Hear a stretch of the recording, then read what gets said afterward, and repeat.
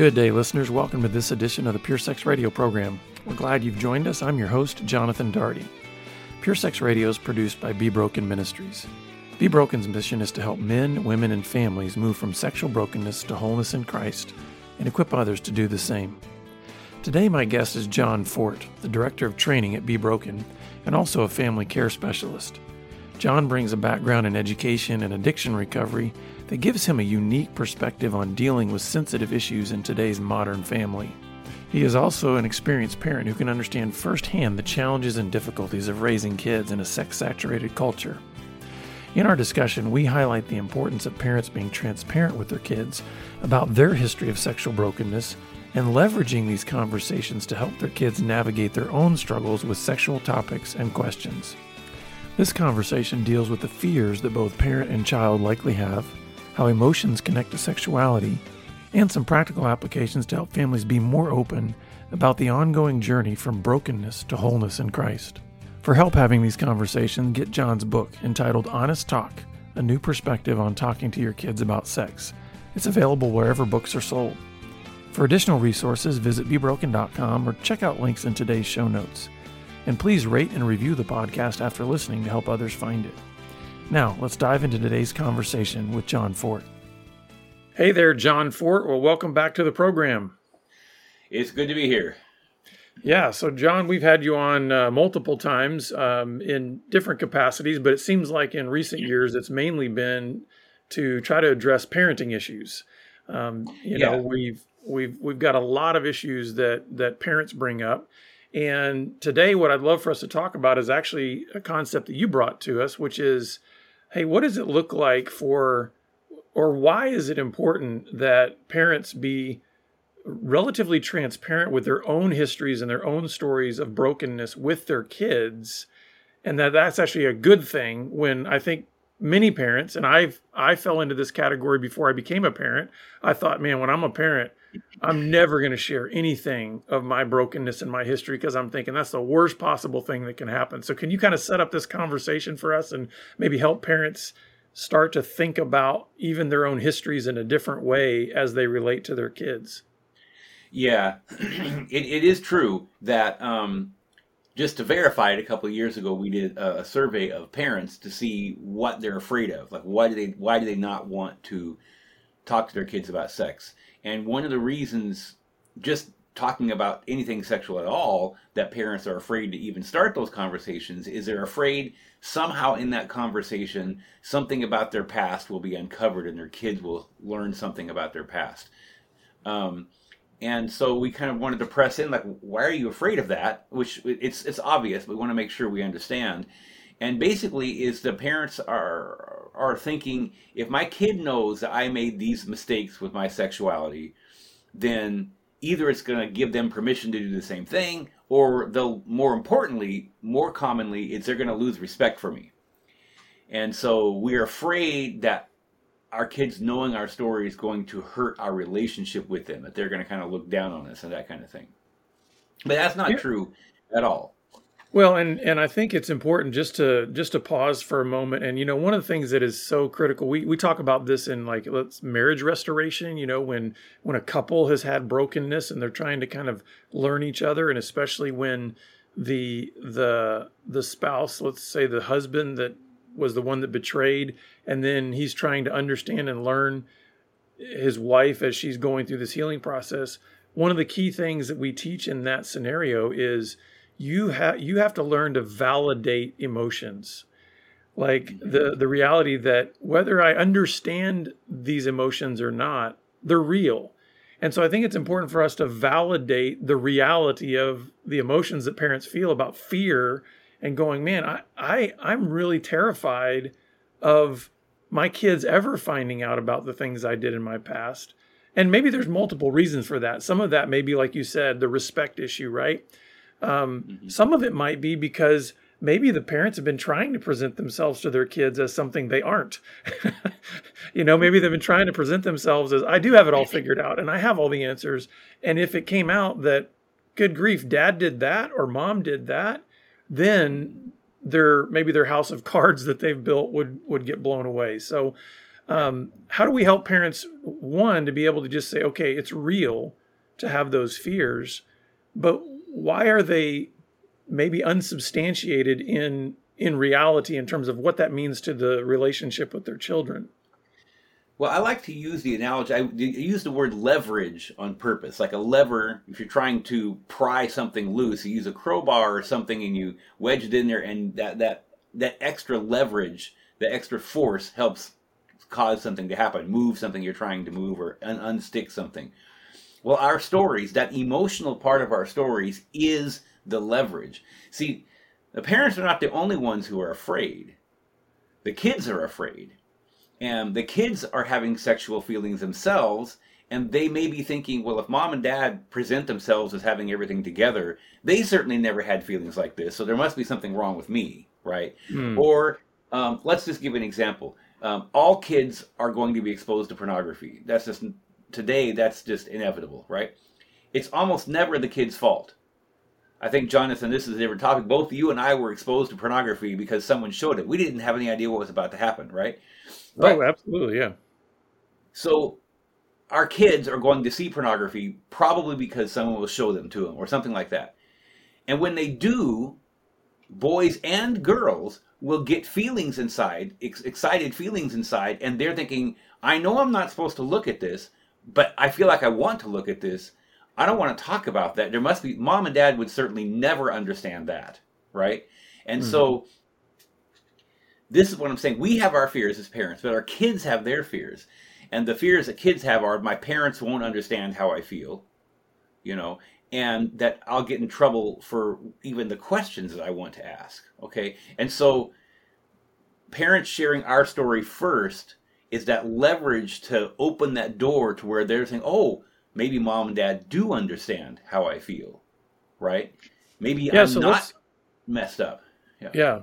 So let's talk about, I mean, I don't want to jump too quickly to all the practical application about this, but some of the things that are popping into my head here are, okay, when do you start having these kinds of conversations about your own history? What do you share?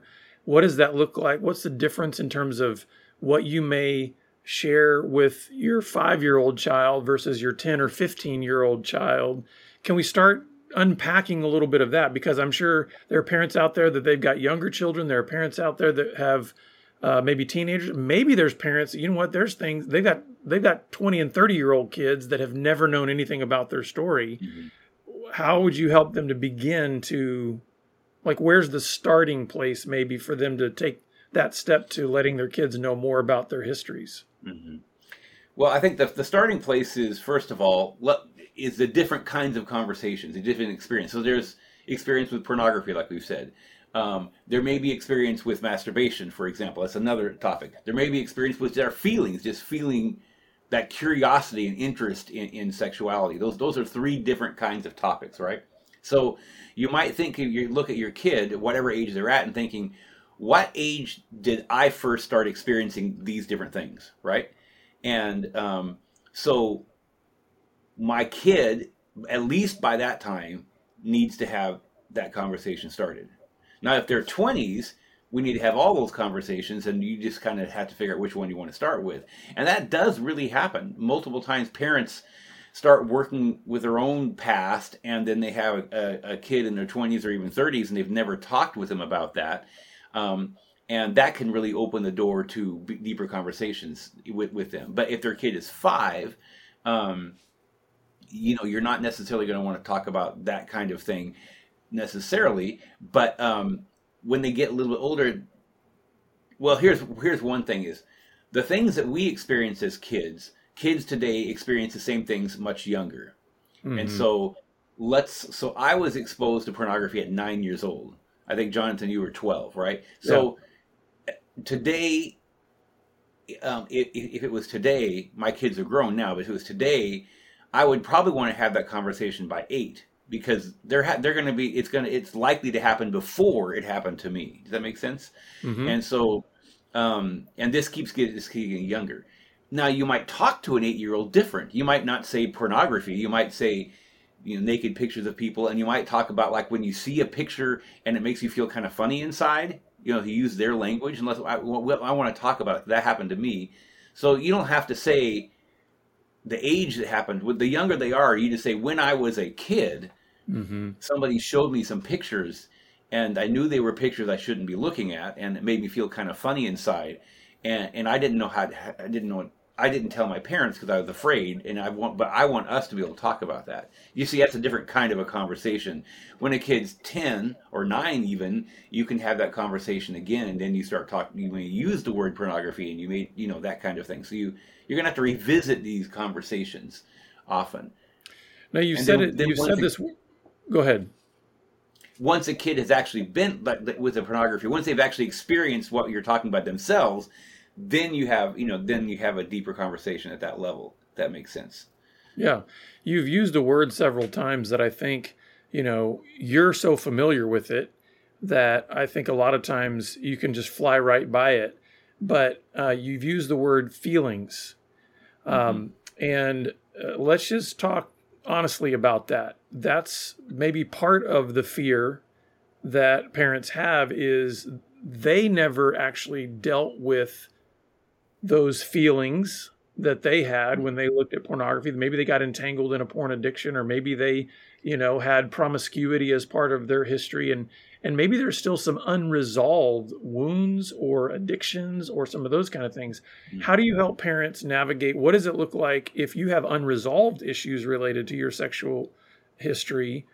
And then how do you engage your children in those topics when there's unresolved past pain or past? So one of the things that counselors have helped me understand is we shouldn't be talking about our story in areas that we've done no work in. Okay, so let's say that early sexual experiences or sexual abuse happened to us. If we haven't seen a therapist about that and talked about that with some, we're not in a good, healthy position to talk to our children about if someone tries to touch you, that kind of thing, because we have so much emotional baggage around that we're going to not react well. Does that make sense? Yeah. So we'll panic. The reason that we need to be we don't have to be completely done, but we need to start working. So that was sexual experiences and abuse.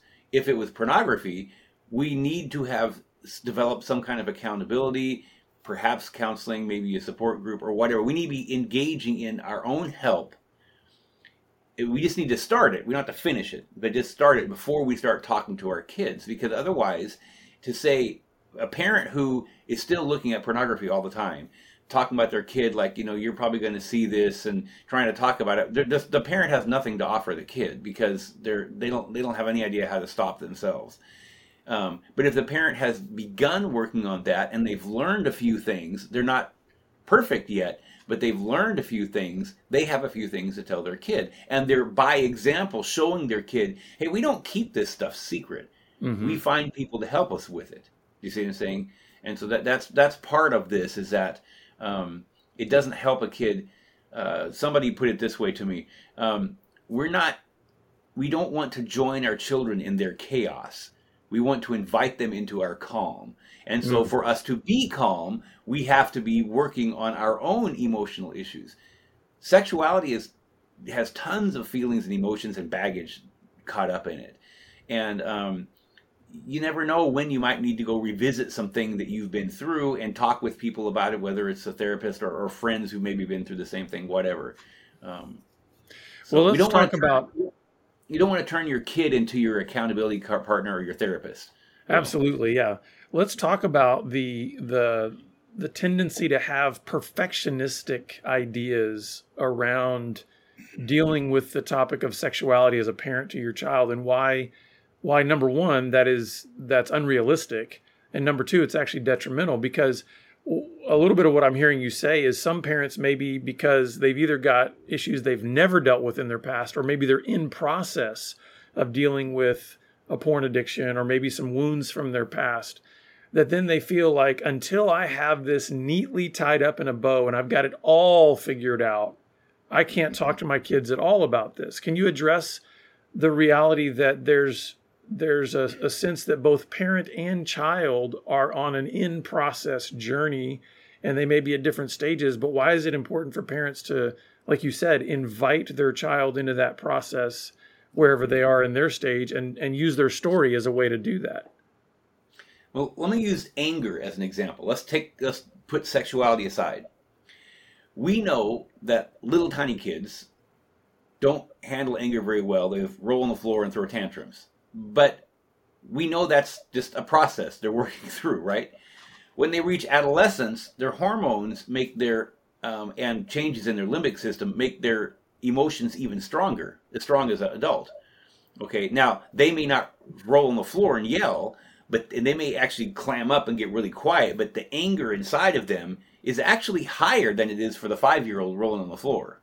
Okay, and so and they don't know what to do with that, and so a teenager might have some kind of really rude remark they say to their parent, just anger outbursts that look different, and we understand that because they're going through changes in puberty and brain changes and stuff like that, that they don't really have the capacity to respond very well to anger yet. They're working on it. But in fact, even us as adults still occasionally don't respond well to anger, all right? It's a process, okay? Our sexuality is not any different than this, all right?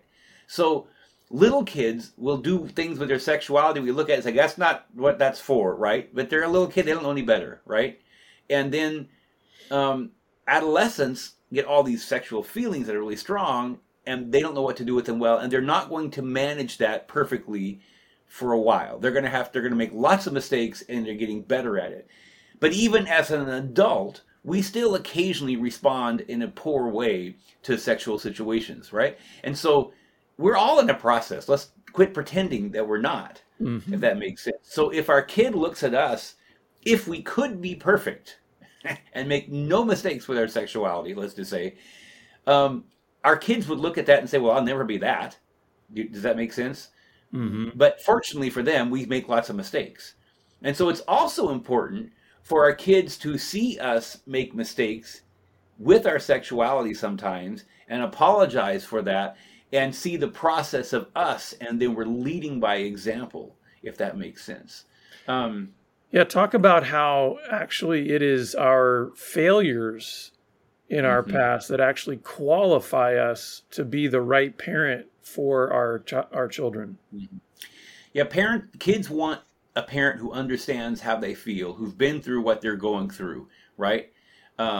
If a parent, I tell parents this, if you've never made a mistake with your sexuality in your life, you've never responded to sexual feelings or sexual situations without being perfect, you are the wrong person to help your kid.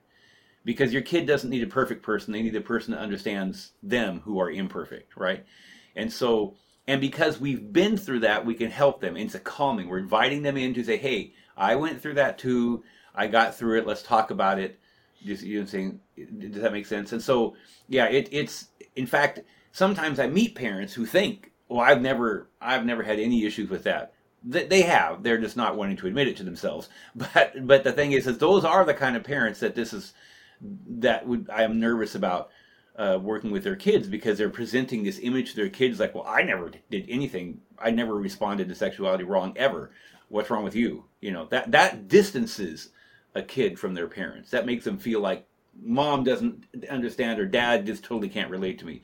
Then the fear the kid has that my parents don't understand me becomes real. And we do not want that to happen. Yeah, and I think it's important to acknowledge that we may not have identical struggles or circumstances to our children, but categorically we can make a connection. Yes. So maybe, for instance, you've got a daughter today that is facing things in middle school that situationally they are new in terms of, right, hey, there wasn't cell phones, or there weren't these types of devices and other kinds of things that were part of maybe your experience as a mom when you were in school. But it doesn't mean that the feelings of wanting to belong, or the feelings of body shame, or any number of other things aren't parallel. In other words, it's like what your daughter may be feeling, what she may be experiencing, even though the situation is different, that mom could still identify with her, says, hey, I was 13 once too. And I know it. Is that part of what you're saying? Is it doesn't have to be a one-to-one correlation Right. between the behavior or even the circumstance, but at a deeper level, there can be a connection of identification. Yeah. So let me give you two examples like that. Today in middle school, not to terrify parents, it's pretty common for kids to send naked pictures to each other. And so today in middle school, a girl could have boys sending naked pictures of themselves to her, and she's like, I don't want this. What are you doing?" Right? Okay. Well, that didn't happen to us because we didn't have cell phones like that. But girls did experience boys saying sexual things to them and comments and that kind of stuff. When I was in middle school, they tried to snap girls' bras and things like that. And so that's kind of that's the equivalent you're talking about. So there's still those things. It looks different, but what's happening and the feelings are the same. Okay. And so that's one example. Another example is it's true that not everybody growing up had any interest really in pornography. My wife talks about it. She's like, yeah, I know some girls, I just didn't want to look at that stuff. Do you know what I'm saying? And so, but maybe they would watch movies that have really steamy scenes and they wanted to see that, or they would read books with kind of erotic stories in it. It's all the same thing. You see what I'm saying? And so we can find something that has a parallel there, if that makes sense. Yeah. Yeah. Now let me ask you this. So I can imagine parents listening and they're wanting to get ideas for how to do this, but at the same time, we need to recognize that if these types of conversations have not been happening in the home, you can't just expect to flip a switch and with great ease and confidence be able to just have a seamless transition into these kind of conversations. In two things I'd love for you to do. One is give maybe some help for parents to gain the courage that's necessary to step into an unknown realm. This is going to be unfamiliar. It's going to be awkward. They're going to fumble around a lot. But secondly, can you also warn them of any pitfalls to watch out for? In other words, things that would not be a good idea to do in the sense of connecting your story with your child in order to help them grow in integrity. Okay, that's a lot of stuff. The first thing is to make it easier. Two things I would say to make it easier. First of all, if you haven't already, start talking with your kids about feelings, because feelings are personal, but they're not like as personal as sexuality.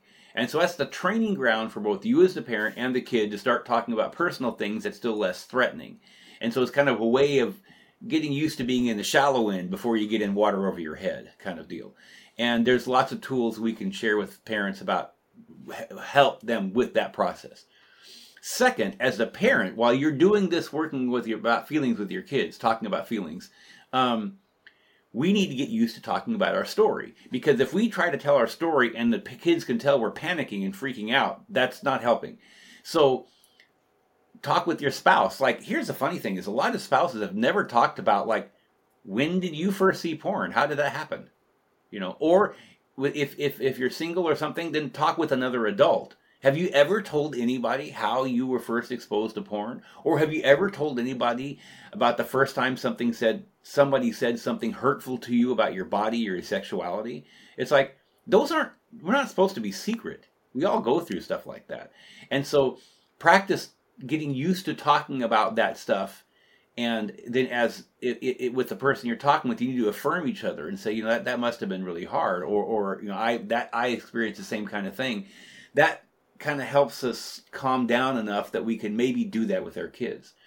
Now, you were talking about things to avoid, details. So we again, so two things. First of all, don't go into graphic detail. Don't paint a picture in their head. And some of us have experienced really traumatic things. Like my history included sexual abuse that started when I was 5 years old. And I don't need to tell my kids that they know about that now. They're adults, but I didn't need to tell them about stuff, especially details about that if I am trying, if I don't think that's going to have happened. We do talk about, like, if somebody touches you or wants to do whatever, then you want to tell us. But what I'm saying is like some people have gone through really I've talked to guys who, like, at 5, 6 years old, somebody showed them pornography and they started using pornography at that age, or all this kind of stuff like this. Is that some stories that we have as parents are pretty extreme, and we don't want, and so that doesn't mean we need to tell our kids about that when they're 5, because we're making sure that doesn't happen to them. Does that make sense? So, no details, and also, if you have an extreme story, that doesn't mean your kid's going to, and you may talk about parts of those, but I guess what I'm saying is, a minute ago I said, like, I was exposed to porn at 9, so I want to talk to my kid at 8. Well, but I was sexually abused at 5, but I'm not going to talk, and I'm not going to talk about the things that happened to me when my kids are 5, because I'm trying to make sure that doesn't happen to them. Does that make sense? Yeah. That's too much detail. Those kinds of things. And then no secrets from your spouse. So if you're married, it doesn't mean, let's say you're talking with your kid and they're talking about something that happened to them, and you remember a story that was similar that happened to you, but you haven't told that story to your spouse. That doesn't mean you need to say, hang on a minute, son or daughter, and go run and talk to your wife before you come. No, it just means, I'm going to tell you a story I haven't told my spouse yet, but I don't care if they know. The idea is, you don't ever want to put your kid in a situation where they feel like they have to keep a secret from one parent to the between one parent's secret from the other. That's not okay to do that. So those are some things that kind of. Also, how important is it? How important is it to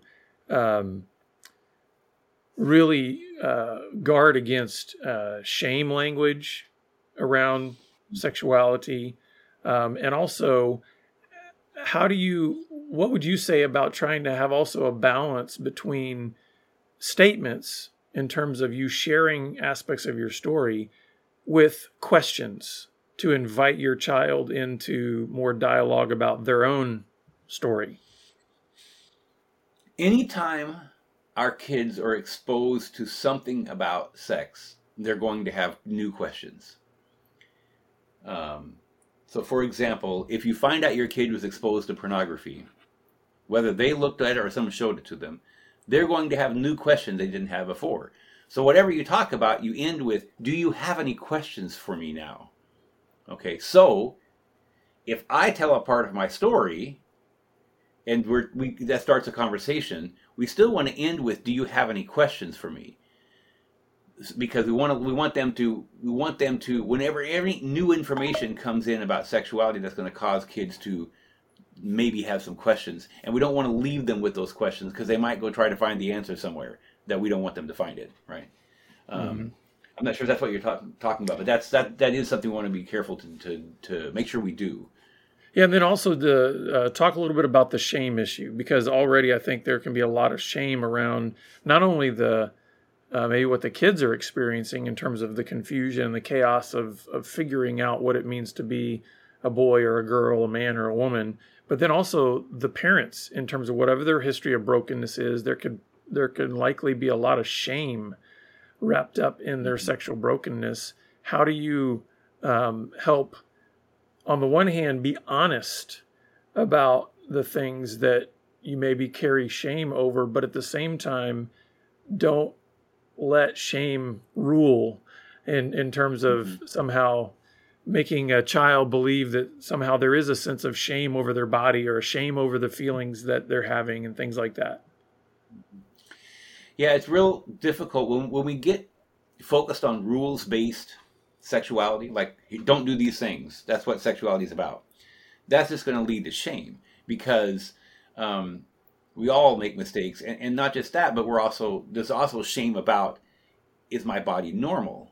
Is this, whether boys or girls, and they see people on TV and, like, I don't look like that, and so there's so many elements of shame that you got to deal with. So we want to keep affirming our kids all the time. Like, if you have a young kid and they're getting to the age where it's not okay for them to be naked in front of everybody, and so you have friends over and your kid comes running out without any clothes on, and so you're realizing they're still at the age learning, it's like, hey, this is we have people over, this is not what we do this. So you need to respond to that without shaming them, right? Because you don't want them to learn that, like, my body is a bad thing, right? So we need to respond to that in a way that is loving and caring and not getting mad at them, if that makes sense. Even though we may feel embarrassed, our guests probably understand that this is just, they're at that age where they don't quite get this yet, and so those kinds of things, we want to make sure that we're not doing that. But you also mentioned the whole thing of shame of parents. And I already have said we can't make our kids our therapist or our accountability partner. So if we've got stuff that comes up, and this happens throughout our life, things will come up that we've experienced and we haven't thought about in decades, and it starts to create shame in us. Well, we need to find a place to talk about that that's outside of our family. We can talk to our spouse about it. If the kid is old enough, it is appropriate, we can talk a little bit about it to our kid too, just being honest about things. But we're going to need to find someone to unpack that with and process that with. And that can happen over and over again through our life. It's not like you do it in your 20s and you're done. That's not how it works. And so right. Over and over again, and that can look lots of different ways. And maybe that's a topic for something else. But when we have something that starts building up in ourselves as parents, is causing us shame, we need to deal with it. Right? Otherwise, what's going to happen is our kid will do something that triggers this shame and fear, and we're going to react in a negative way that shames them, and now we're causing damage instead of helping them. Well, John, I know we've probably just barely scratched the surface, but we're out of time, and I'd love for you to just share any final thoughts with the parents out there, and also let them know where they can get some more resources that could help them with these kinds of conversations. Mm-hmm. Okay. We've talked about a lot of things. We've talked about emotions. We've talked about sharing your story. And parents today are very, very busy. And families they don't have time. One thing we've been hearing from parents is like, don't just give me a book to read that I have to read the book and figure out how to get this to my kids. So there's some new things out that can be helpful. There's a new course that will be starting next month here. On emotional resilience that you can find at Pure Life Academy under family, and there's a family thing, emotional resilience, and that is to lead through the conversations about feelings, and it's just like very short, like 5 minutes or less video to watch with your kids, and then here now talk about this, and so it just helps you. And then as far as the unpacking our stories about sexuality and unpacking all that kind of stuff, there's a course called A Family Game Plan for Responding to Porn Use. And that actually any kid who's reached puberty, that's a great one to go through you go through it with them, and it helps all these conversations we've been having. It basically walks you through having those conversations. So those are two things that are made for the modern busy family that have 5 minutes a day or less to work on something, right? And so those are some things. Again, that's in purelifeacademy.org under the family section. Yeah.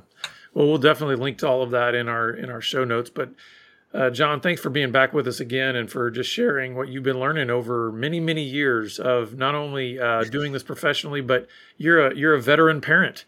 So thanks for sharing with us. All right. Thank you for having me. Yeah. Well, listeners, we're glad that you're with us. We'll put all of those links and everything in our show notes to help you just take next steps with your kids as you learn to share your story in a way that helps them connect better with you and be able to navigate their own story of sexuality with integrity. We look forward to seeing you back here again next week on the Pure Sex Radio program. Have a great week. Pure Sex Radio is paid for by Be Broken Ministries. Visit us online at puresexradio.com.